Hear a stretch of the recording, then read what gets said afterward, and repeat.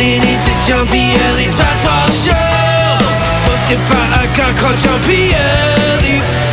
Tuning into Jumpy Ellie's basketball show at jumpyellie.com. As always, a reminder, you can check out or download the PBS. Just search Past Ball Show on Spotify, Apple Music, Amazon Music, YouTube. Always glad to be with you, talking about everything going on in the world of baseball, sports, and unifying America. I'm going to talk a little bit about the Yankee brand today. I think it's something that has existed for many years. And from those that may not understand exactly where I'm coming from with it, I'm going to tell a story about the Yankees' history of dominance, but for everything that has allowed for that to happen. Got a couple of coaches in the NFL getting new jobs. Urban Meyer, hey, he did it. He took the Jacksonville job. I don't think Urban Meyer is going to take a job as a head football coach anywhere where he doesn't expect to win. And I think he does have all the resources in Jacksonville, and I think that team's going to be good down the road, led by their new quarterback, Trevor Lawrence. You bring a big-time coach in there in Urban Meyer, and I think he will succeed. The problem that I've said, and you heard me a couple shows ago, if you listen, Urban Meyer doesn't stick around for very long. And that is an issue. If Urban Meyer is not going to be there long term, is he going to be there for the next 5 years, the next 10 years?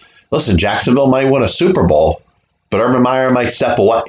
And you look at his history of walking away from programs such as Florida, which he did more than once, and Ohio State after winning national championships there. I think it's very possible and almost probable that he's going to walk away from the Jacksonville Jaguars at some point. You got Arthur Smith, the latest Tennessee Titans offensive coordinator to get a head coaching job in the National Football League, hired by the Atlanta Falcons. Is he going to be the next Matt LaFleur? We got the PBS picks, which we'll bring up this week, which, by the way, if you want to know who not to pick for the games on a given Sunday, especially when it comes to the playoffs, follow the PBS picks. First thing I want to talk about today, Miami Dolphins. There's a story out there that there's players that are they're not loving the thought, or they don't have the trust in quarterback Tua Tagovailoa. And they're entitled to their opinion. Problem is that the media allows for them to say whatever they want without having any accountability to it. And for anybody that's gone to college or even in high school, you put together a research paper, any sort of research paper, whether it's a lengthy one, whether it's a short one. If you're going to use information that is not your own, in other words, if you're not calculating or putting in your own opinion, you're using somebody else's information. They have the right to that information. You want to cite the fact that they're the ones that are giving you the information. Now, unfortunately, the same thing doesn't apply in the year 2020 or even the 21st century when it comes to reporters having to cite their sources for information of stories that they're reporting. And once again, you have an example of a ragtag bunch putting together a hearsay story with no actual evidence. Now, all it's going to do in regards to Tua Tagovailoa is, beef up the fact that maybe he's not trusted. Maybe he doesn't have the locker room of the Miami Dolphins. And if Tua Tagovailoa is going to be the quarterback of the Miami Dolphins next year, it's going to create some doubt over whether he has the trust in his teammates. The problem is, Tua Tagovailoa doesn't know exactly which of his teammates said this, because the story was set up to protect those players. And I think it is pretty sad that we have to go to this route to get stories. There's so much information out there. There's so many things to write about, but we choose to write about things that don't have any legs to it. This story doesn't have any legs to it. This reporter could say that he's got 3 unnamed players or 10 unnamed players or 15 unnamed players, but it's not a story unless he actually puts a name on any of those players. Are they offensive players? Are they his skill players? Is it his left tackle? Is it his wide receiver? Is it his running back? Is it his backup quarterback? Is it a defensive player? Are they special teams players? Are these players likely going to be back on the team next year? This is all information that perhaps the guy that wrote this story knew, but he's just choosing not to take that information. Now, he's agreed to this bond or whatever that he's created with these players, maybe a trust. Hey, I'm going to give you information if you promise me you're not going to tell anybody that I'm the one that gave you this information. Now, they make that handshake agreement, and that's between that reporter and that player. But once again, when you're talking about the bullshit reporting that's out there today, and I talk about how it applies to sports. Obviously, you could talk about how it applies to any other aspect of the news media. Problem is somebody could write a story about whatever they want without having to back up their sources to come up with the story. And this story in Miami, unfortunately, is about Tua Tagovailoa. It's putting him in a position where his teammates don't trust him. That's what the story says. Is Tua ever going to know which teammates don't trust him? Odds are those teammates that said they don't trust him probably don't have the balls to stand up and say it was them. If I call them out on Twitter, I promise you nobody's going to even respond. And if they do, nobody's going to admit to saying what was said. So my message is to any Miami Dolphins player that gave this reporter the information saying that they don't trust Tua to be their quarterback of the future. They don't think that he's got the reins of this offense. Whatever it is that you said that knocked Tua and would make the general public believe that this is not the quarterback of the future for the Miami Dolphins, stop being weak. And I was going to call you a name, but I'm not going to call any names on this show. Stop being weak. Stand up for what you really believe in. If that's what you believe, put your freaking name on it. That's the problem today. The media has created an avenue for players to say whatever they want without having to put their name on it. And it makes those players very weak. And in fact, I'm going to take it a step further. I don't trust anybody in the Miami Dolphins locker room because I think they're all weak.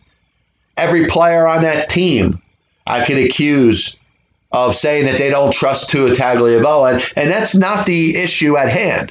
The issue is not whether they trust him or not. It's the fact that they're not man enough to stand at the camera and admit that it's them that said what they said. Number two, you heard me kind of tease it before. Urban Meyer. Great college football coach. Bowling Green, Utah. National championships in Florida and Ohio State. You knew it was a matter of time before he got on the football field. Odds probably led towards him taking another college job, but the perfect opportunity comes forth with the Jacksonville Jaguars.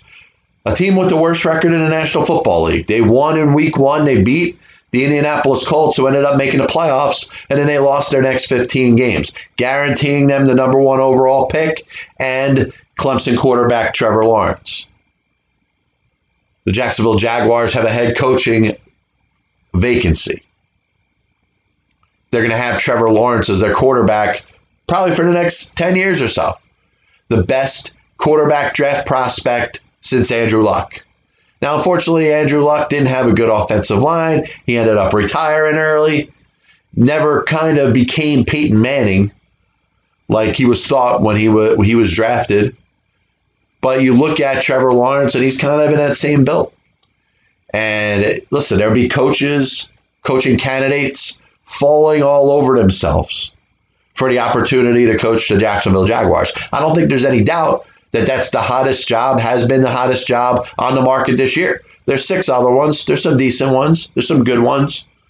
But to take the Jaguars with Trevor Lawrence, all that extra cap space, the extra draft picks they got, you have a lot of capital, a lot of ability to control that team and kind of, be your own dude. And Urban Meyer's going to do that. You hear the owner the other day basically saying that, everything's going to run through Urban Meyer. He's going to tell his general manager what to do. So this is up to Urban Meyer. He wants to continue his legendary career I think he's an all-time great college head coach. He wants to add a couple more notches to his belt. He's got a great opportunity with the Jacksonville Jaguars. Robert Saleh, defensive coordinator, San Francisco 49ers, taking a job with the New York Jets. Now, including their first season in 1960 as the New York Titans, the Jets have now hired 21 head coaches. 20 head coaches for the Jets. You add the New York Titans in 1960, it's 21 head coaches. 14 of them have been first-timers. And you wonder, John, is that really a problem? I think it could be. I think a lot of it depends on that actual head coach. What does he bring to the table? Is he a motivator? Are the players going to do backflips from him? If you look at the New York Football Giants and what they did with Joe Judge, they brought in a solid head coach, somebody that didn't have any experience, but he was a born leader, a much different and superior leader to that of Pat Shurmur and Ben McAdoo. It looks like he's got a pulse of the Giants organization, a pulse of the players, a pulse of the staff that's assembled around him. There's accountability there. And you know what? If Robert Saleh does the same thing with the Jets, then it's not going to matter that much that he doesn't have any head coaching experience. But you look at the likes of Sammy Baugh, Walt Michaels, Bill Walton. I'm sorry, not Bill Walton.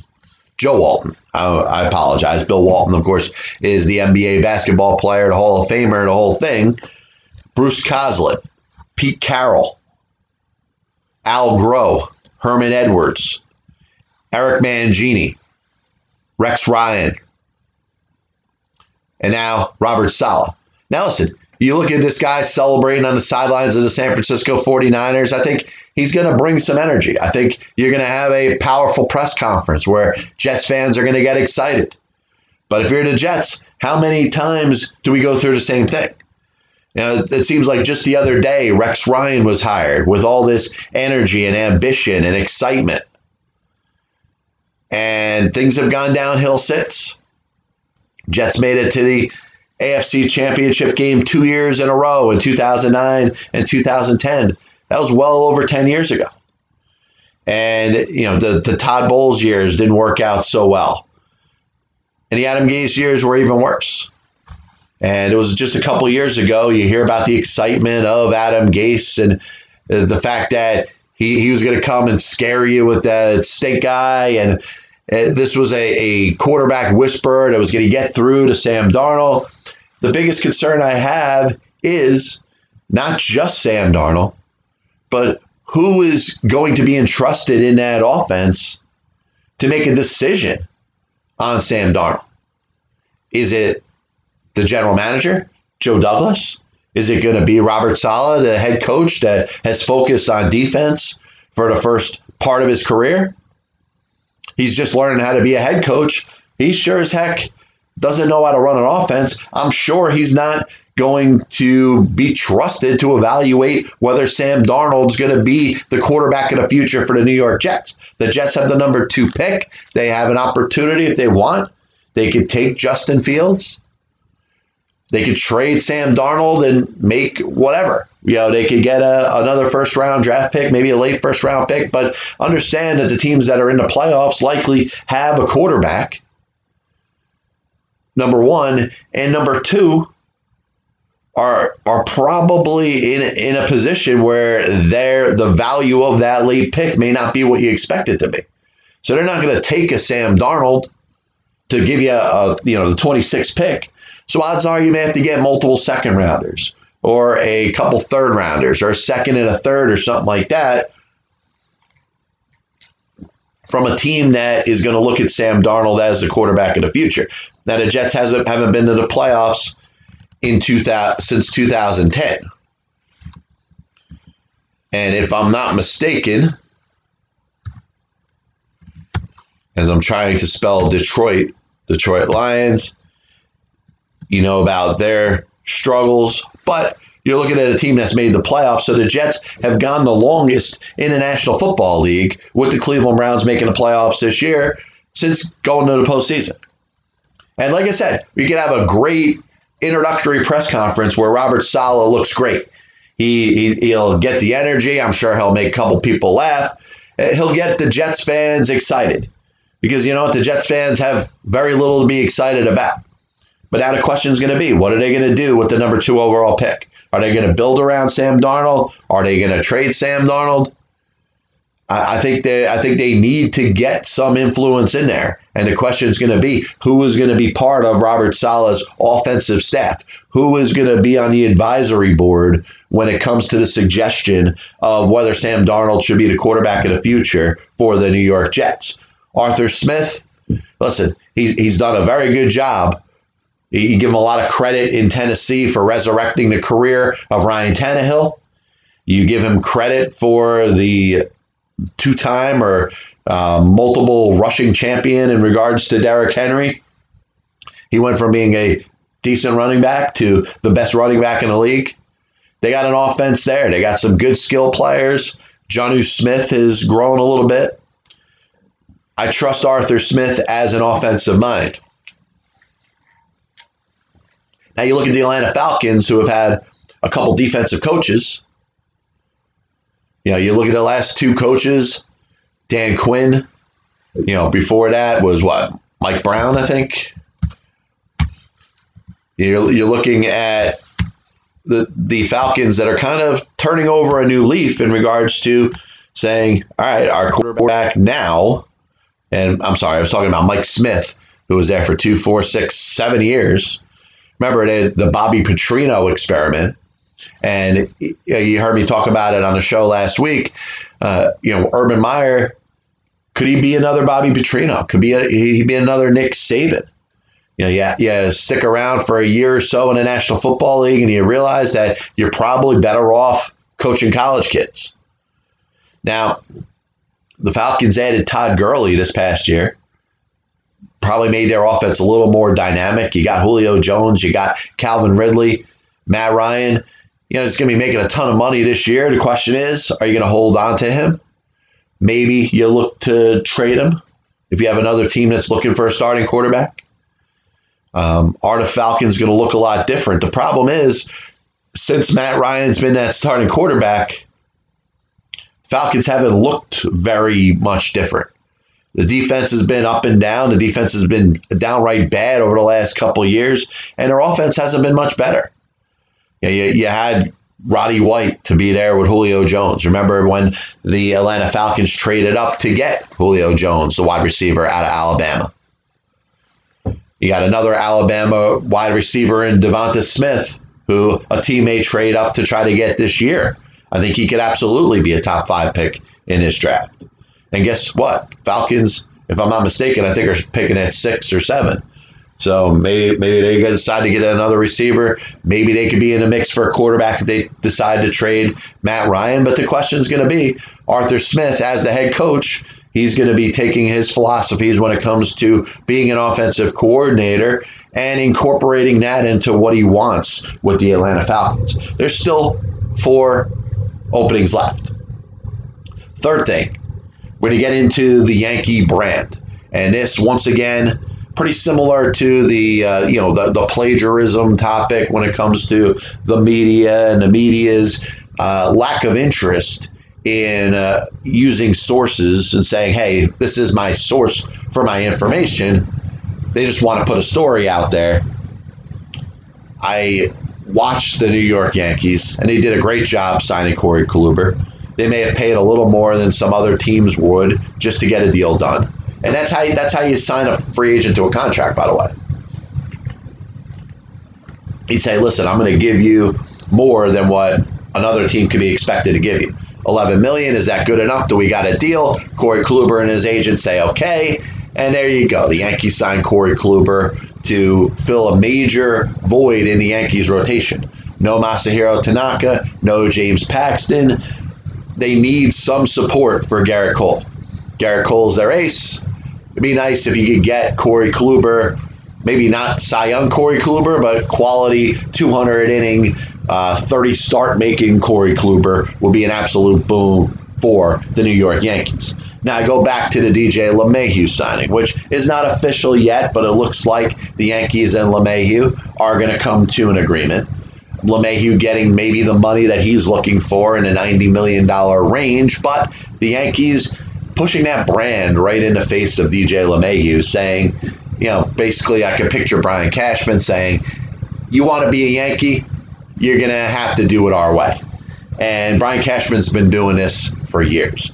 Brian Cashman did this with Bernie Williams, and it didn't work out. He said, hey, you want to be a Yankee, you're going to have to come in on a minor league contract. Bernie Williams said, screw you.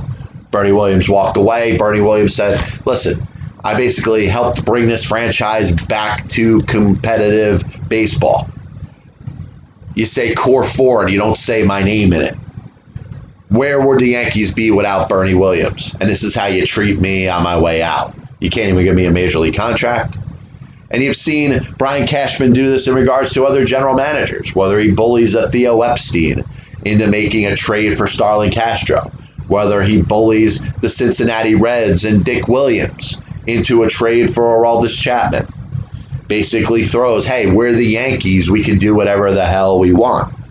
And as long as there's teams that are willing to trade with the Yankees and not admit to the fact that they're being bullied, and free agents continue to say, you know what, I want to be a Yankee, so I'm going to do whatever the hell Brian Cashman says. And in DJ LeMahieu's case, it's becoming a very undervalued player over the next 6 years. He signed a 2-year, $24 million contract with the Yankees, basically not knowing how much he had in the tank. He was coming from Colorado. He won a batting title there, Coors Field, the whole thing. How is it going to work out with the New York Yankees? He goes there, and he's one of the best players in the American League for the course of 2 years. The Yankees got the $12 million per year and beyond in regards to the performance of DJ LeMahieu. He wins the batting title in the American League last year. And how does he get rewarded? Now, you may say, if you're, John Q. Public, a $3 million raise would be great. Not in the world of baseball. Not when you were an undervalued $12 million a year player that was one of the top players in the American League over the past 2 years.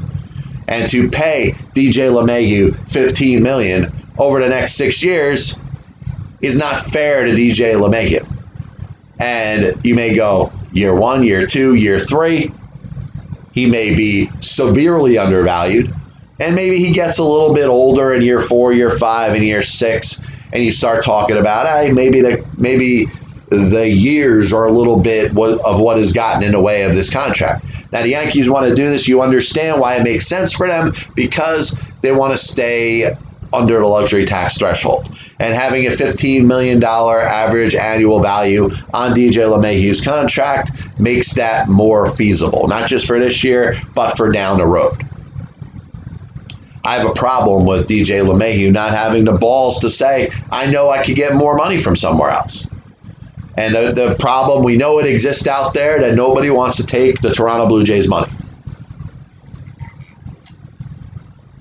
I want to know how much DJ LeMahieu left on the table with the Toronto Blue Jays. Are we talking about a 5-year, $120 million contract? Or $125? Are we looking at $25 million a year? How much money did he leave on the table to stay with the New York Yankees? And once again, that's his decision. He could say no. He could grow a set and say that I'm worth more money and I'm going to get more money on this market. And Brian Cashman could say, hey, we're going to walk away. We're going to go focus our attention on somebody else. But as long as there's players that are taking whatever the Yankees are offering, because it's the Yankees, Brian Cashman's going to continue to bully players and teams like he has over the past 20 years. Now, when it comes to the Yankee brand, there's always been an advantage that the Yankees have had since the days of Babe Ruth and Lou Gehrig. And, of course, it had to start from somewhere.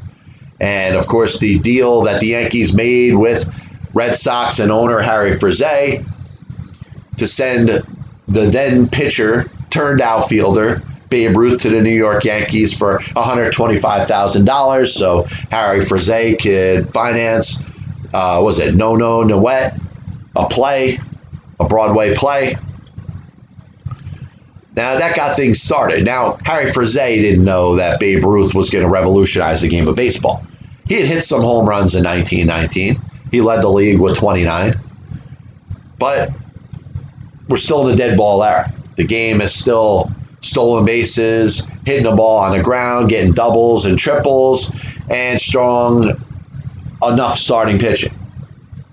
Babe Ruth hits home runs in the 50s and the 60s and basically takes over the 1920s and is the best baseball player, offensive position player to ever play in Major League Baseball history.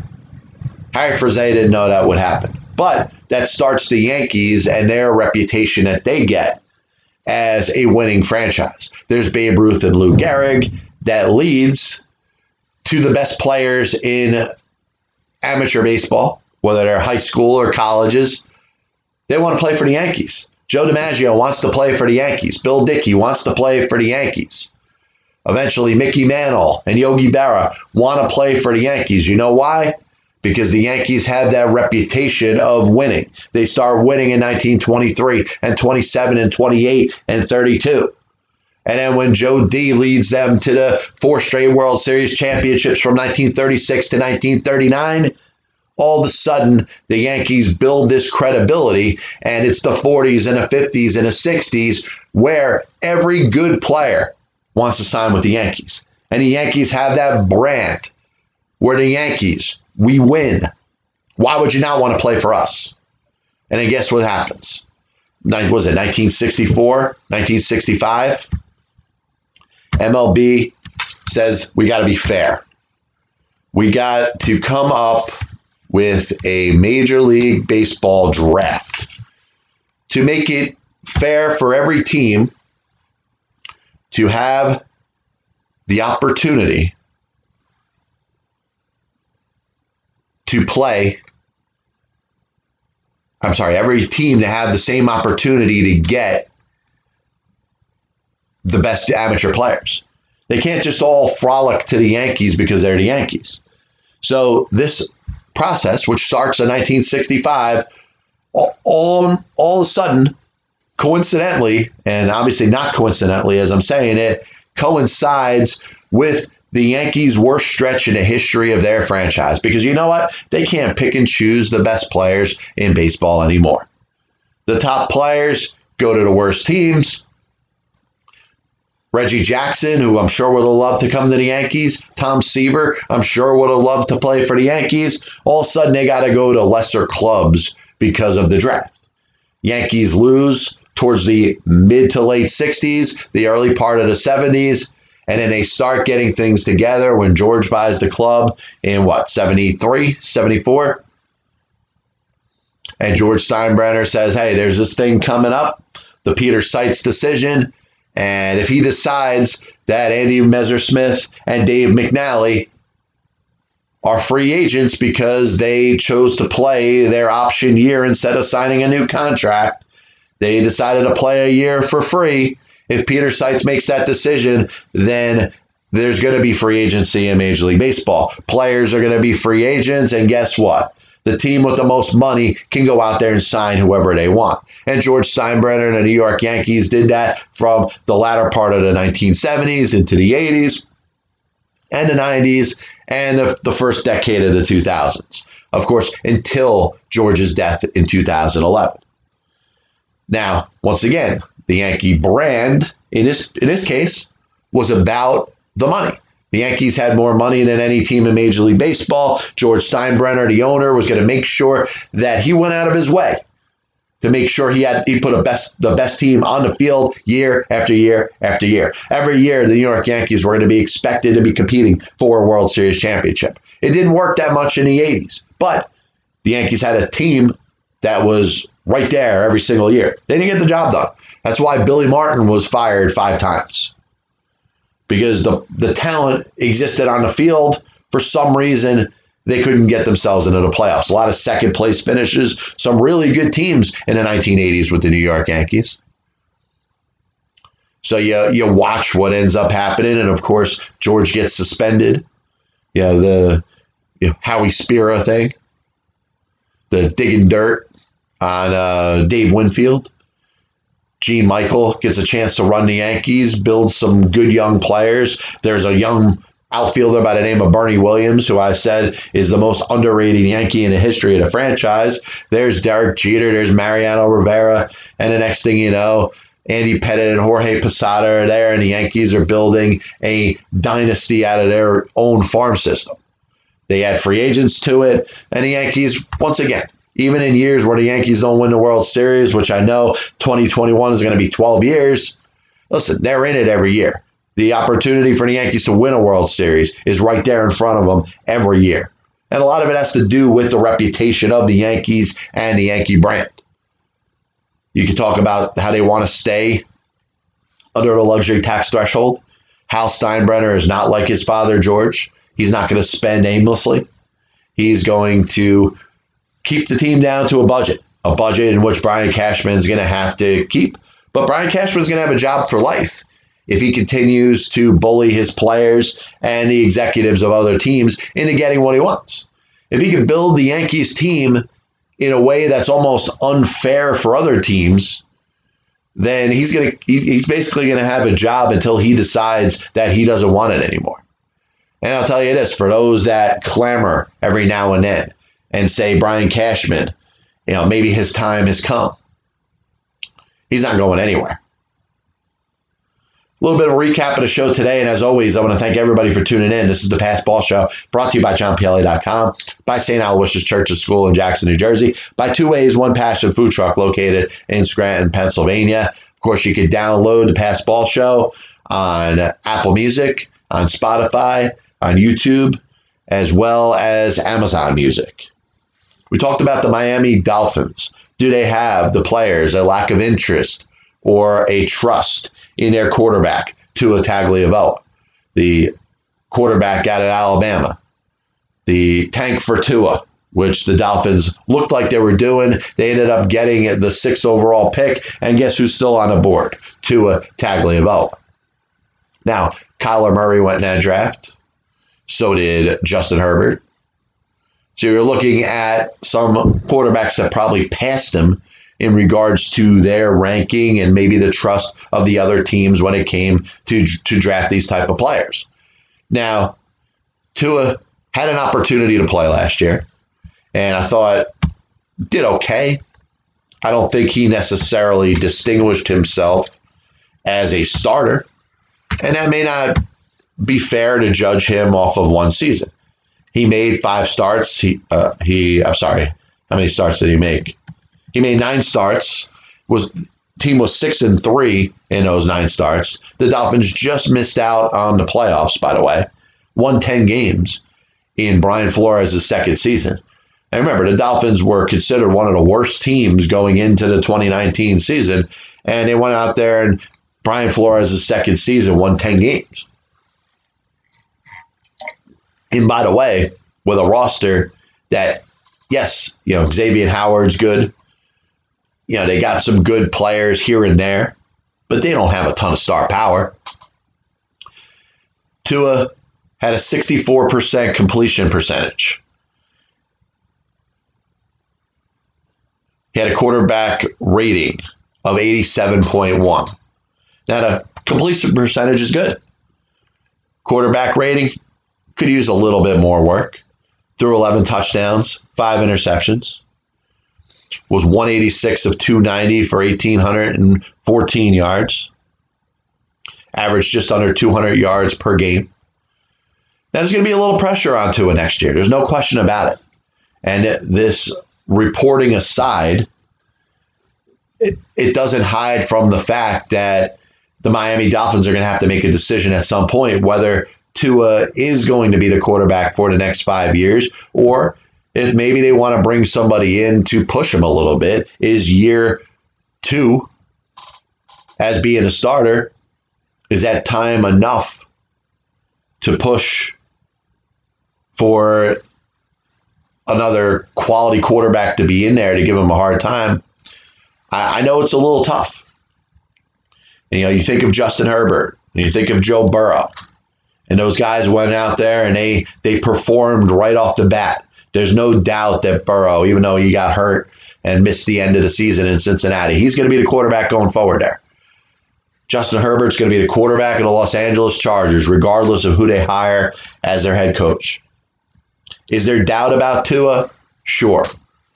But once again, in the 21st century type of reporting, a reporter could ask questions from an anonymous standpoint, use those answers in the story, and not have to cite which players said it. And if I'm Tua, I want to know who the hell said it.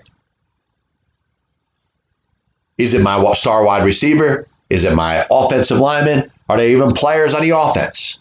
Are they players that are going to be on the team next year? Does my whole team feel that way? Certainly things that aren't going to help a young quarterback while he's trying to get things together. Spoke about Urban Meyer. I have a doubt that Urban Meyer is going to stick around a long time in Jacksonville. And listen, he might take him to the promised land. With Trevor Lawrence and the cap space and the roster control, Urban Meyer, I have no doubt he could build a winner in Jacksonville. Certainly in that area, that's where he wants to be. That's where he started as the head football coach in Florida with the Gators. I'm worried he ain't going to stick around that long. And what happens when Urban Meyer has that first season where he goes 6-10? Maybe it won't be right away. Maybe Trevor Lawrence and the cap space and the ability to have an influx of good players, maybe they have success right away. That first 6-10 season, I think he's going to be out. And if it comes in year one, I don't know how much longer Urban Meyer is going to want to stay there. He's going to become the next Bobby Petrino. He's going to become the next Nick Saban. And listen, Nick Saban, you can make a case he's the best college football coach in the history of the sport. He's better than Bear Bryant. He's won 7 national championships. Wasn't a very good NFL head coach. Didn't stick around for that long. The Yankee brand. I wanted to get into that, and we spoke about that earlier. There's a history of the Yankees kind of using that emblem and their history and their success to lure players in, not only to lure players in, but to get them to come to their own terms. Brian Cashman is the protector of the Yankee brand. And when he signs DJ LeMahieu to a 6-year, $90 million contract, knowing very well that DJ LeMahieu is going to be underpaid for at least the next 3 years, that's the power of the brand. And when he can make a trade with the Chicago Cubs, he could get Starlin Castro for nothing. He could get Aroldis Chapman for nothing. And actually make trades with other Major League Baseball teams and not have to give back anything close to worthy compensation. You know he's got the power of the Yankee brand. And the Yankee brand goes back to the days of Babe Ruth and Lou Gehrig. And Joe DiMaggio joins the Yankees because of Ruth and Gehrig. And Yogi Berra joins the Yankees because of Ruth and Gehrig and DiMaggio. Mickey Mantle joins the Yankees because of DiMaggio and Ruth and Gehrig and Berra. And yada, yada, yada, all the way until we get to 1965 and the Major League Baseball institution of its draft. And guess what? It coincides with the worst run in the history of the New York Yankees franchise. From 1965 to 75, the Yankees don't make the playoffs. They have some of the worst and leanest years in the history of the franchise. You know why? Because they can't control where the best players go anymore. The best players go into the draft. Usually the teams with the worst record end up with the highest picks. That's usually how that works. That's how it's always worked in baseball. And the Yankees struggle for a while until free agency. George Steinbrenner gets into it, says, I'm going to spend everything that needs to be spent to make sure I have the best players on the field all the time with the Yankees. And guess what? They win in 77 and 78 after getting to the World Series in 76. They're back to the World Series in 81. Even though they don't make the playoffs for the rest of the 1980s, they have the most wins in the American League through that entire decade. And it isn't until George ends up getting himself into trouble with the league and gets suspended. Gene Michael comes in there and actually does a little bit of a Yankee rebuild, similar to what Brian Cashman did in 2015, 2016. The Gary Sanchez's and the Aaron Judges and the Gleyber Torres's kind of getting added to the mix, young talent. Yankees are always going to be in a position to succeed. And I can't imagine the Yankees having a losing season unless they have injuries that are even more than what we've seen over the last 3 years or so. There really hasn't been a team in Major League Baseball that's been hit with as much injuries as the New York Yankees in the last 3 years. So you have to talk about even worse injuries than that to set this team back. There's no way that they're going to finish with a 500 or less record. This is the Pass Ball Show, brought to you by JohnPLA.com, by St. Aloysius Church and School in Jackson, New Jersey, by Two Ways, One Passion Food Truck located in Scranton, Pennsylvania. I do want to thank everybody for tuning in. And once again, a reminder, you can follow the Pass Ball Show on Apple Music, Spotify, YouTube, and Amazon Music. We'll be back with you next week. God bless you. And as always, I'll see you on the other side.